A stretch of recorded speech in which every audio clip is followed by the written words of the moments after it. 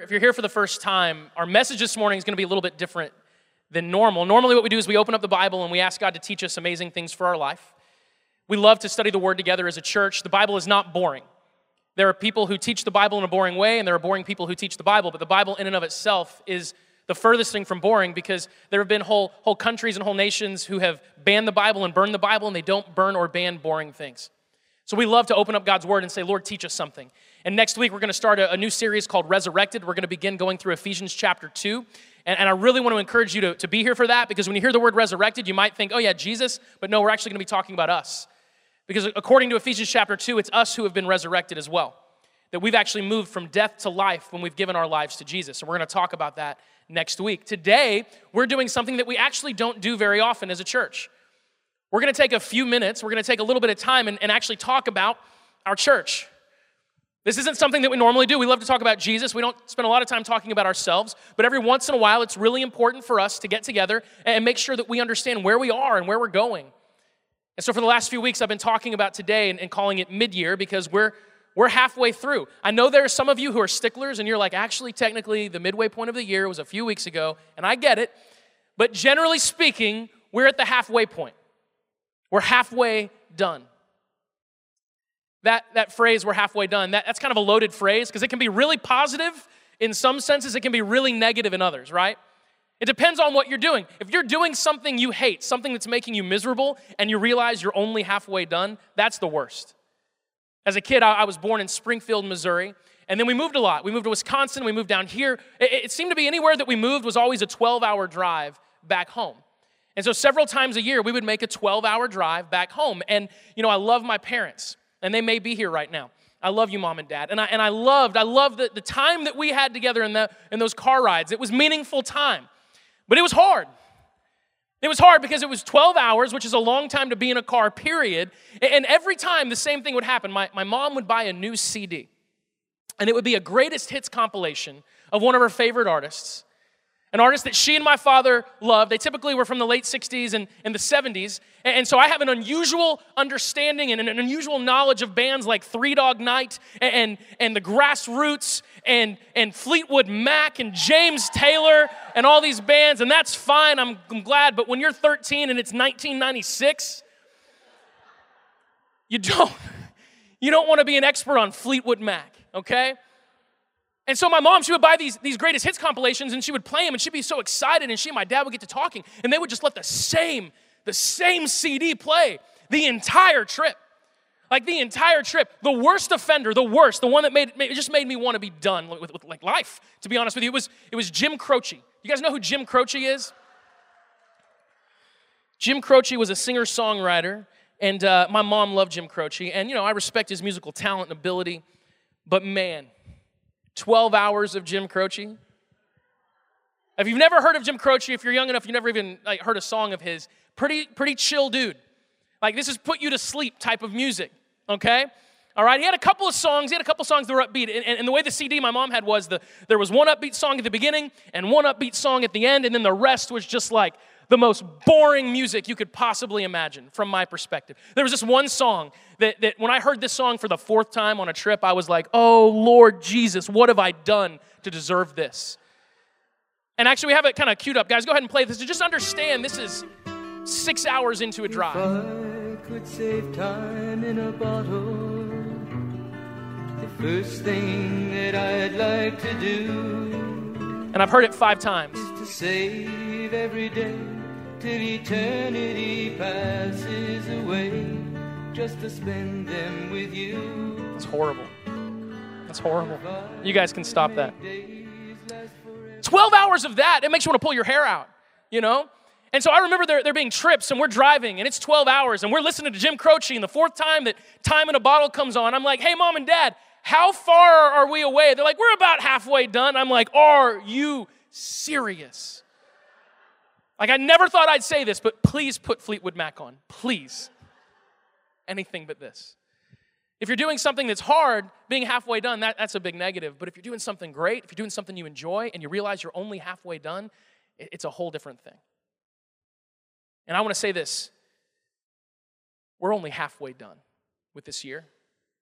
And I'm not talking Jim Croce halfway done, okay? we're only halfway done. There's never been a year in the history of our church where halfway through the year I was like, we've got to stop and shed some light on what God has done so far this year. It's never happened before. It's never happened that midway through the year I'm like, we've got to stop and realize what's happening.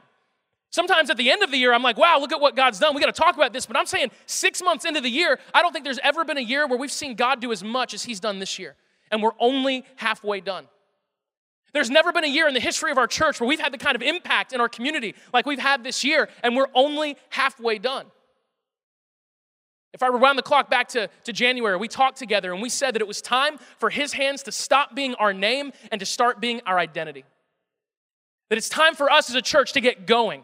And so we added the word go to our vision statement. It's time for us to go. It's time for us to go out from this place. It's time for what God is doing in this place to leave this place and start affecting our community and beyond. It's time for us to go hands-on because we cannot call ourselves his hands if we're not hands-on in this community. Because we serve a God who's hands-on. Jesus shows us that. It's God going hands-on with our lives. And so at the beginning of the year, we said this is the year his hands becomes his hands. It's time for us to go, and guys, we have been going. In January, we launched a partnership with an amazing ministry in Guatemala, 250 kids that live in extreme poverty, 250 kids that live in an extremely dangerous part of Guatemala City, and they need our help. And in one Sunday, you guys sponsored 250 children in Guatemala. You're providing food for them. You're providing education for them. You're literally changing their lives. We had our first ever mission trip, our first group of volunteers from our church go and work with those children just a few months ago. That's how it all got started. That was our first go moment. And it just picked up from there. In March, we had our first ever hands-on community day. And several of us met here on a Saturday and we prayed together. Then we went out from this place and we went to Goshen Valley Boys Ranch and we worked on their property. We did landscaping. We painted. Some of us went to the Never Alone food pantry and we put on an Easter egg hunt and did face painting for these amazing kids who live in really desperate situations. So not only could they come and get some food, but they could come and have an amazing time and have a treat for their life. Some of us went to a veterans home in our community and we remodeled the veterans bathroom. Some of us went to a ministry called the Turnaround Kids, who we love to work with. They're amazing people. And we built this incredible play fort, this like treehouse monstrosity, because it's a family that's taken in over 70 kids over the last few years. And at any given time, they've got 20 to 30 kids. And so we needed to build something that 20 kids can play on at once. And that is like an engineering nightmare. Thankfully, we had an engineer get involved. What's up, Bob? He just went like that. He's in the back. And we got to go out from this place and go hands-on in our community and make a real impact in a lot of people's lives. In June, we launched our summer lunch program. And we've got just a few days left in that because school starts back this Wednesday. We said, hey, there's a lot of kids that rely on free and reduced lunch to have a guaranteed meal. But in the summer, that goes away. And so we partnered with Must Ministries and we began to provide lunch to children in our community every single weekday, every Monday through Friday, all summer long. We have provided lunch to hundreds and hundreds of children. And I'll give you guys some statistics on how summer lunch went real quick, because this is pretty crazy. The total number of days that we served lunch, 45. Okay? This is since June. 45 days that we've been serving lunch. Do you know how many pounds of lunch meat we have distributed? 1,500 pounds. Arby's has that phrase, we have the meats. We do. We do. It's amazing. You know how many volunteers it took every single week to pull summer lunch off? 185. Every single week.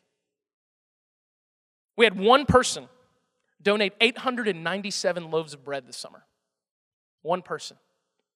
I had to make 2 announcements or 3 announcements, something crazy like that, just for volunteers and for you to bring donations. Shelby, who's the person on our staff who ran it, she actually came to me about 3 weeks ago. She said, Justin, could you please tell people to stop bringing supplies?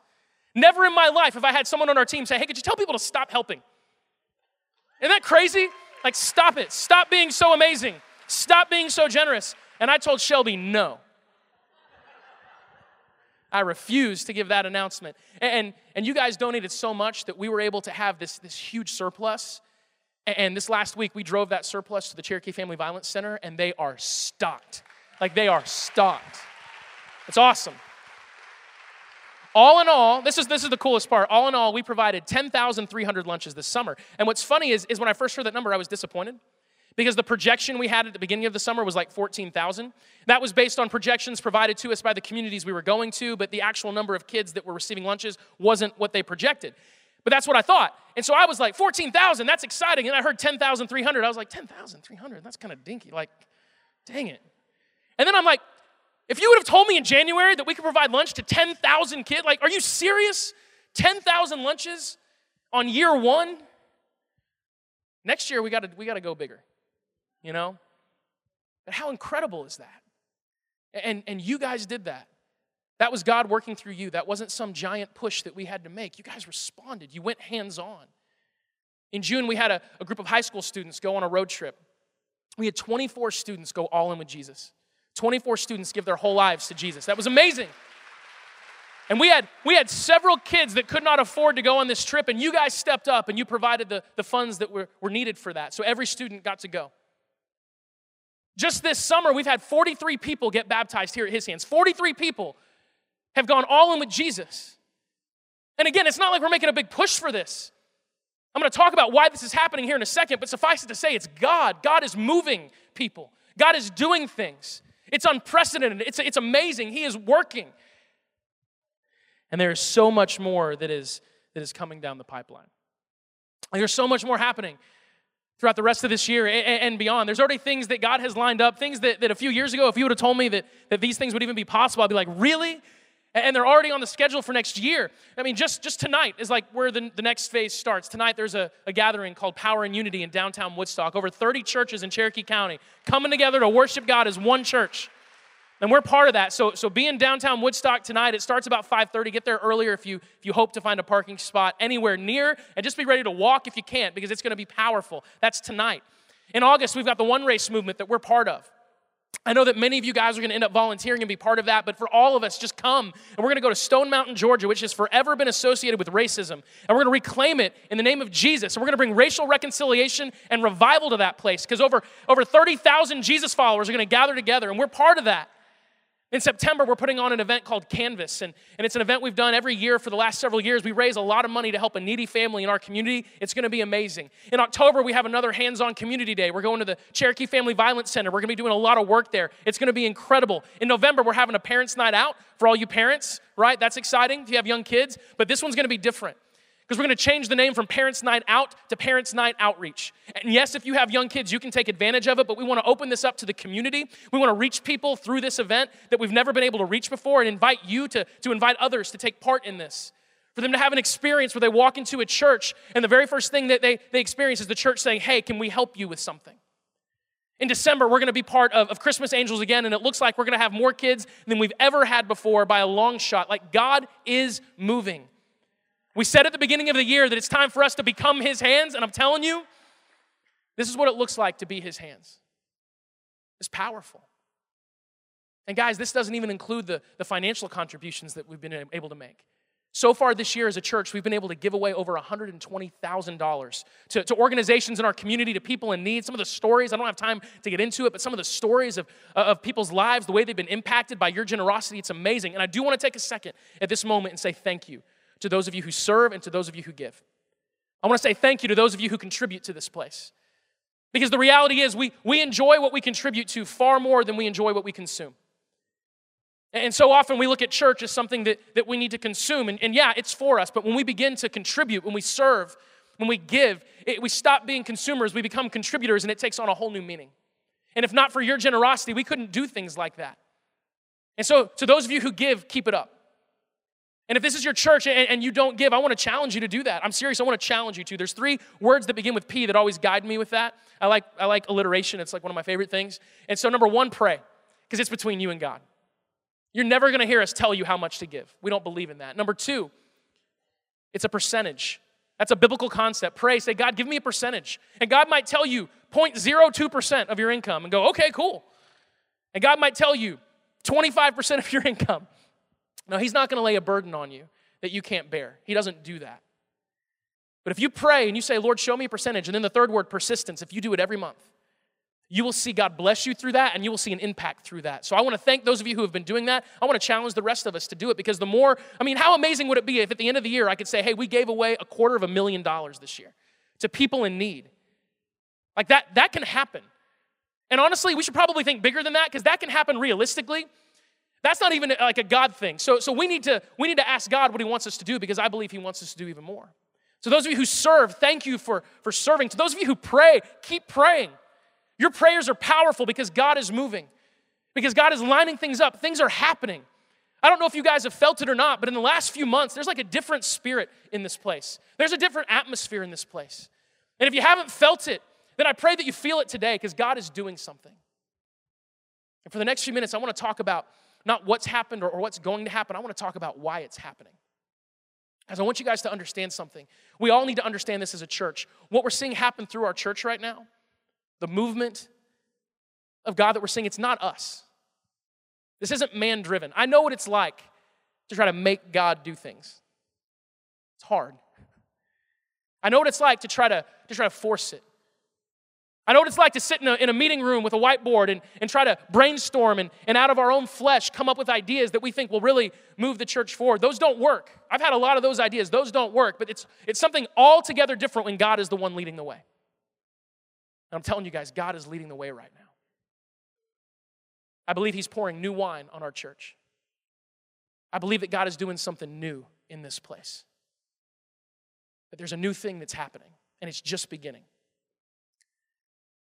We just sang that song, New Wine, and for those of you who haven't heard that phrase before, I want to show you where that's at in Scripture. It's in Luke chapter 5, verses 33 through 39. It says, one day, some people said to Jesus, John the Baptist's disciples fast and pray regularly, and so do the disciples of the Pharisees.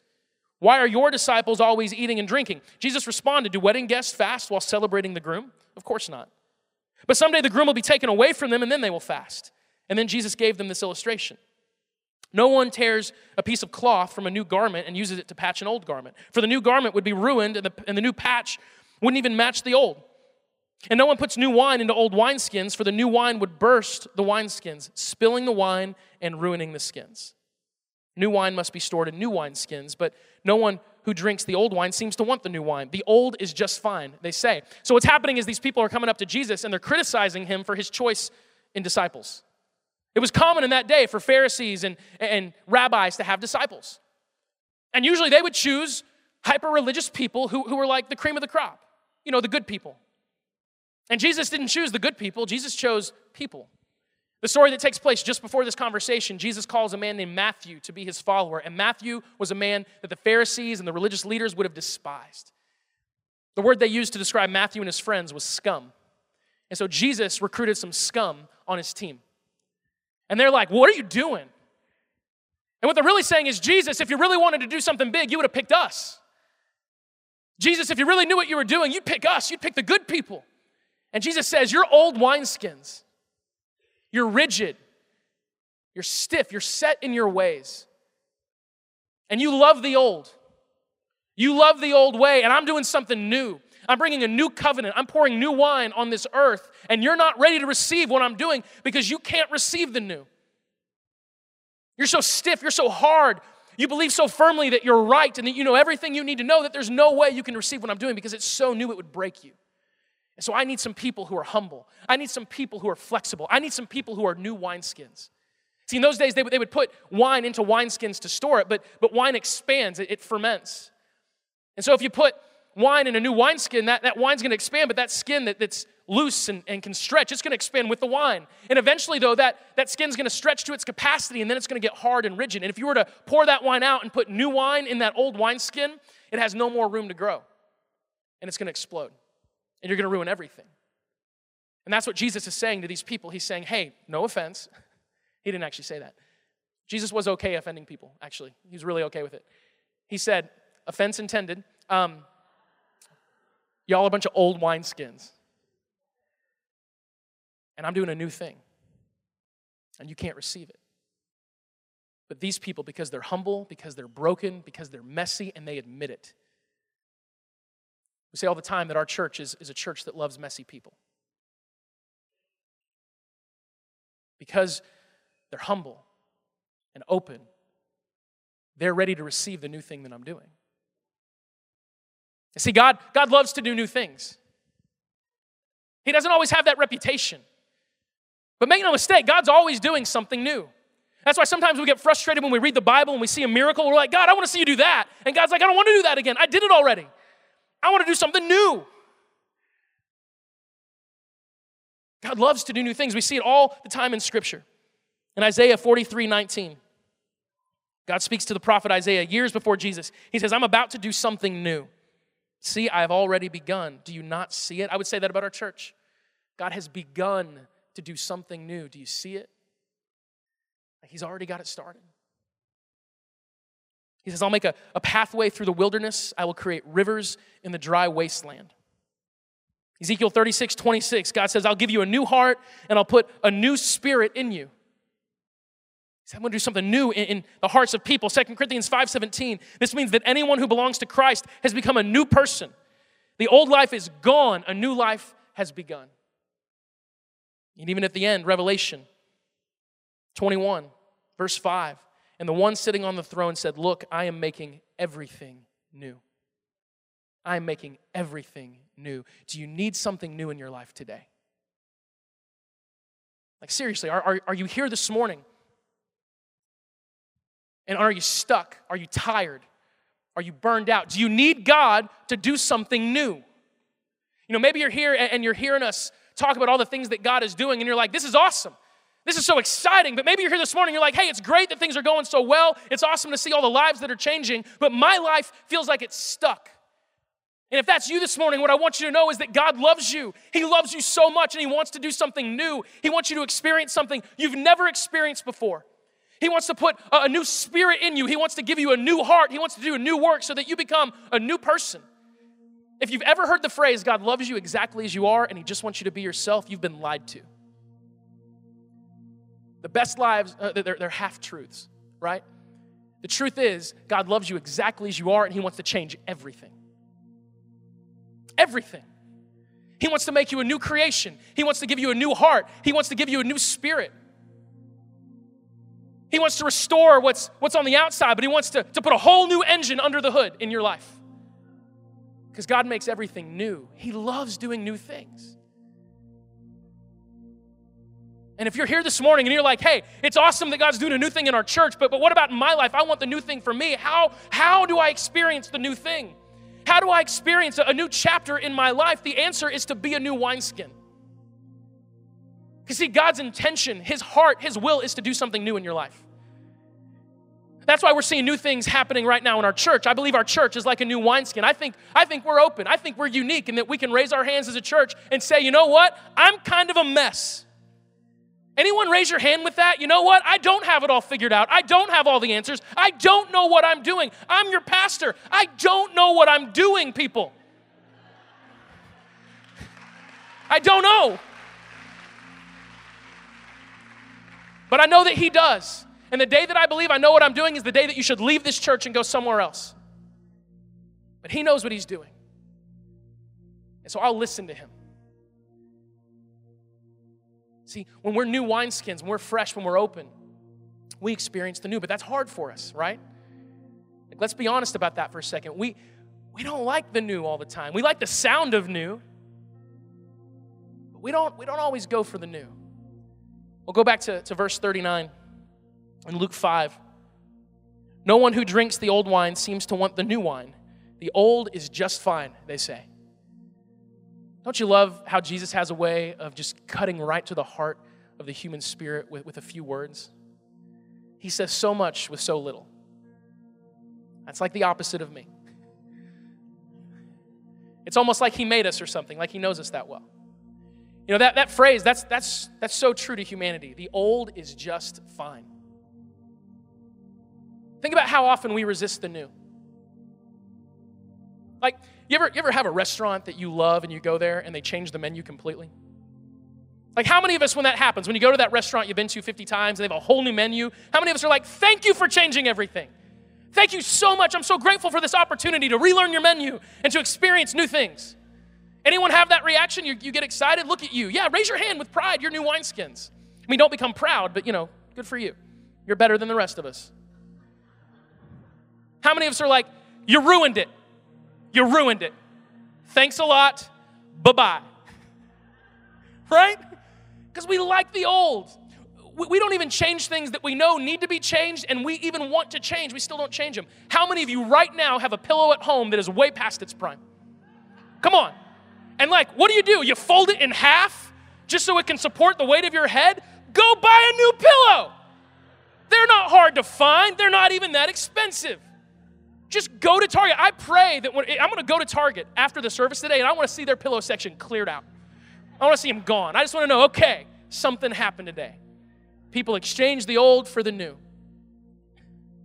We don't like to change, even when we know we need to. And by the way, I have an amazing suggestion for you. If you want to see the human spirit's resistance to change, become a pastor and change something in church. And watch what people do. It's awesome. We don't like to change. We are adverse to change, but God is not. Because God loves to do something new. And if you want to experience something new, if you want to see your life transform, not improve. I think we have this tendency in church to talk about how God can improve our lives, but God does not want to improve your life. He wants to change it. God does not want your life to get 3 degrees better. God wants your life to be completely new, completely transformed. And that happens when we say, God, I'm open to you.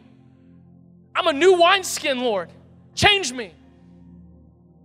That's what I pray our church keeps praying. Lord, we're open to you. We are new wineskins. What do you want to do? Change anything. You change the name of our church. Change the color of the walls. Change everything, Lord. We won't hold on to a thing. When that's the attitude of our heart, we experience the new. And we're going to step into worship once again. I want to leave you with 3 prayers. 3 prayers that if you will pray this on a regular basis, if you will make this a normal part of your prayer life, and if you don't even really pray, this is a great way to start. Sometimes, even as Christians, we struggle with praying. Like, what do I pray? Oh, God, thank you for a thing. Like, I watch my kids pray at night, and it's funny because all the kids want to pray. It's like a competition at the dinner table. They raise their hand, but then some of them are like, oh, no, I didn't think this through. Because then when it's time to pray, they're like, they blink. God? Like, are you there? Well, here's 3 things to pray, and here's the beautiful thing. You've already prayed these 3 things this morning. Like through worship, you've already prayed these 3 things. We sang a song called New Wine. And it's crazy because so far this year, I've had at least 30 conversations with people, and I've said, it's like God is pouring new wine on our church. Things are happening. And that's before I heard this song. And so I heard the song for the first time 3 months ago, or 3 weeks ago, rather. So for months, I've been saying this. 3 weeks ago, I hear this song, and I'm like, oh my gosh, we have to sing this song. Because this is our church. God is pouring new wine on our church. I've been saying this. He's doing something new. And in this song that we just sang, we're going to sing it again. There's these 3 statements. And if we'll pray this, if you'll pray this in your life, you will experience the new thing. Number 1, it's make me your vessel. Make me your vessel. That's a reference to 2 Timothy chapter 2, verse 20.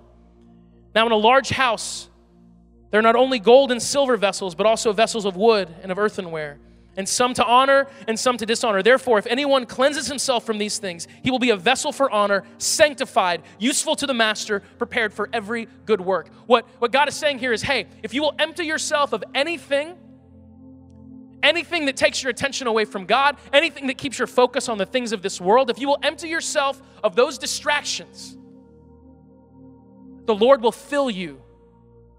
He will fill you to whatever capacity you make room. He will fill you. And you will be a vessel that is sanctified.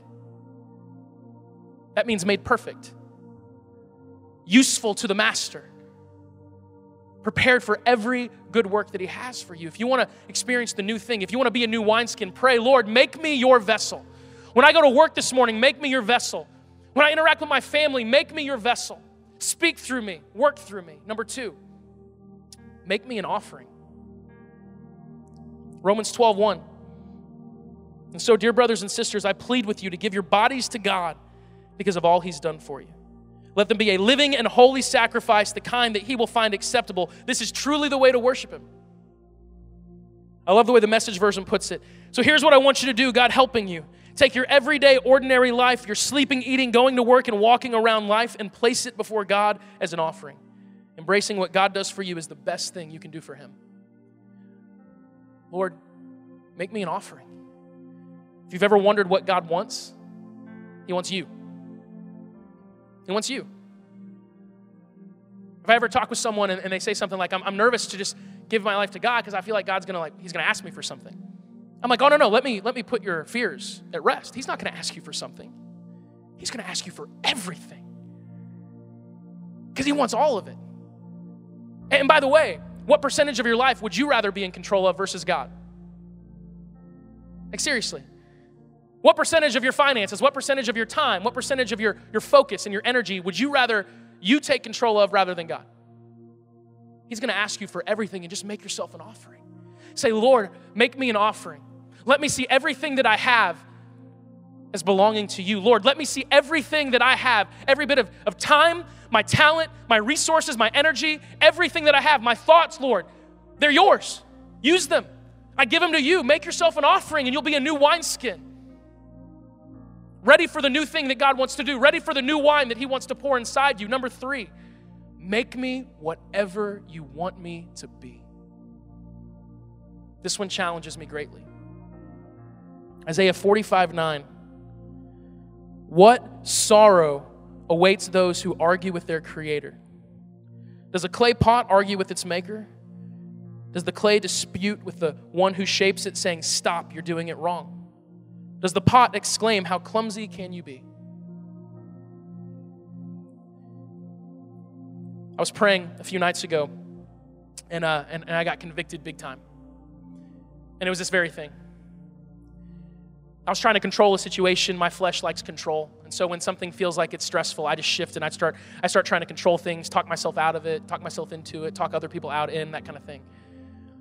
And I'm praying, and I'm like, Lord, something's not right. I know that I'm not operating out of my spirit. I know that I'm not doing what you're calling me to do. I'm just trying to fix something. And I'm sorry, Lord, my intentions are right, but I'm not going about it the right way. And I felt the Lord tell me, you're playing chess. And I'm like, yes, I am. I'm playing chess. I'm anticipating. I'm trying to make the next move. And then God said, you're just a piece on the board. And I'm like, oh. Am I king? Huh? No? Okay. No, you're just a piece on the board. You're supposed to let me move the pieces. And I had to surrender to that because it's exactly what He's saying here. Look, does the clay have any right to say to the potter, you're doing it wrong? I want to be a coffee mug. I want to be a bowl. Lord, make me like this. How many times in my life have I advised God? How many times in my life have I tried to get God to buy into my dream? How many times have I tried to tell God what would be best for Him to do in my life? Hey, God, let me give you some advice. Let me give you a suggestion. Lord, if you just listen to me for a second, I got a plan. I want to sell you on my plan. And what would happen if I stopped doing that and I said, God, throw my plan in the garbage. What do you want? You're the potter. I'm the clay. You do what you want. I'm going to stop trying to get you to be involved with what I'm doing, Lord. I want to become involved with what you're doing. So I surrender. Lord, make us whatever you want us to be. Make each of us whatever you want us to be. If those 3 things will dominate your prayers, make me a vessel. Your vessel, God. Make me an offering. Make me whatever you want me to be. You will experience new wine. I'm excited about what's happening in this church. I'm excited about what God is doing through this church.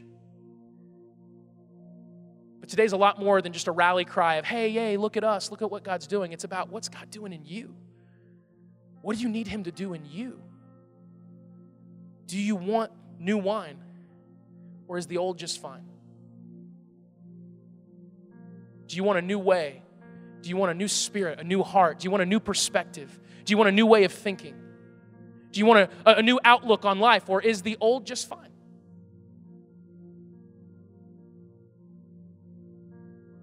Hunger for the new. And we're going to sing this song together one more time. And you can sit, you can stand. But I ask you this morning to stay. I don't do this all the time. I don't get offended.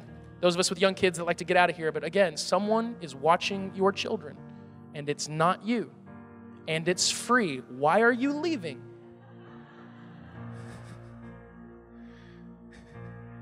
Amen. Do you know how long I stay here on Sundays? I'm like, does anyone else need to talk? Anyone? I mean, I love my kids, but I'm with them a lot. Like, anyone want to pray? I'll pray with you. Do you want the new? Do you guys want the new? All right. Then let's pray together. Let's pray this together. Lord, we are saying as your church, as your people, we want something new. The old is not fine. We don't hunger for the old. We will not be people set in our ways. We will not be people who are rigid and stiff. We will not be people who believe we understand. We will not be people who believe that we know what we need to know. We will be people who say we are yours. You are the potter. We are the clay. Shape us, mold us however you desire. We give you control. We surrender control. We give you control. We die to ourselves because we want the new life that you promised to spring forward within us, Lord. We want the new life that you promised to take over. So, Lord, make us new wineskins this morning. Make us your vessels. Make us an offering to you, Lord. Make us whatever you want us to be. And Lord, I pray right now, if there's one person in this room that doesn't know you, that hasn't experienced this newness in life, if there's one person in this room, Lord, that has held back from you for whatever reason, even if those reasons are good, even if they've encountered tragedy and hardship and they struggle to trust you, Lord, I pray that right now they would surrender their heart and they would say, God, I'm yours. I belong to you. Pour new wine into my life. Do a new thing in me because I need it, Jesus. We all need it. We are your people and we're saying, Lord, we want the new. The old is old. We want the new. We love you, Lord. It's in your name we pray. Amen.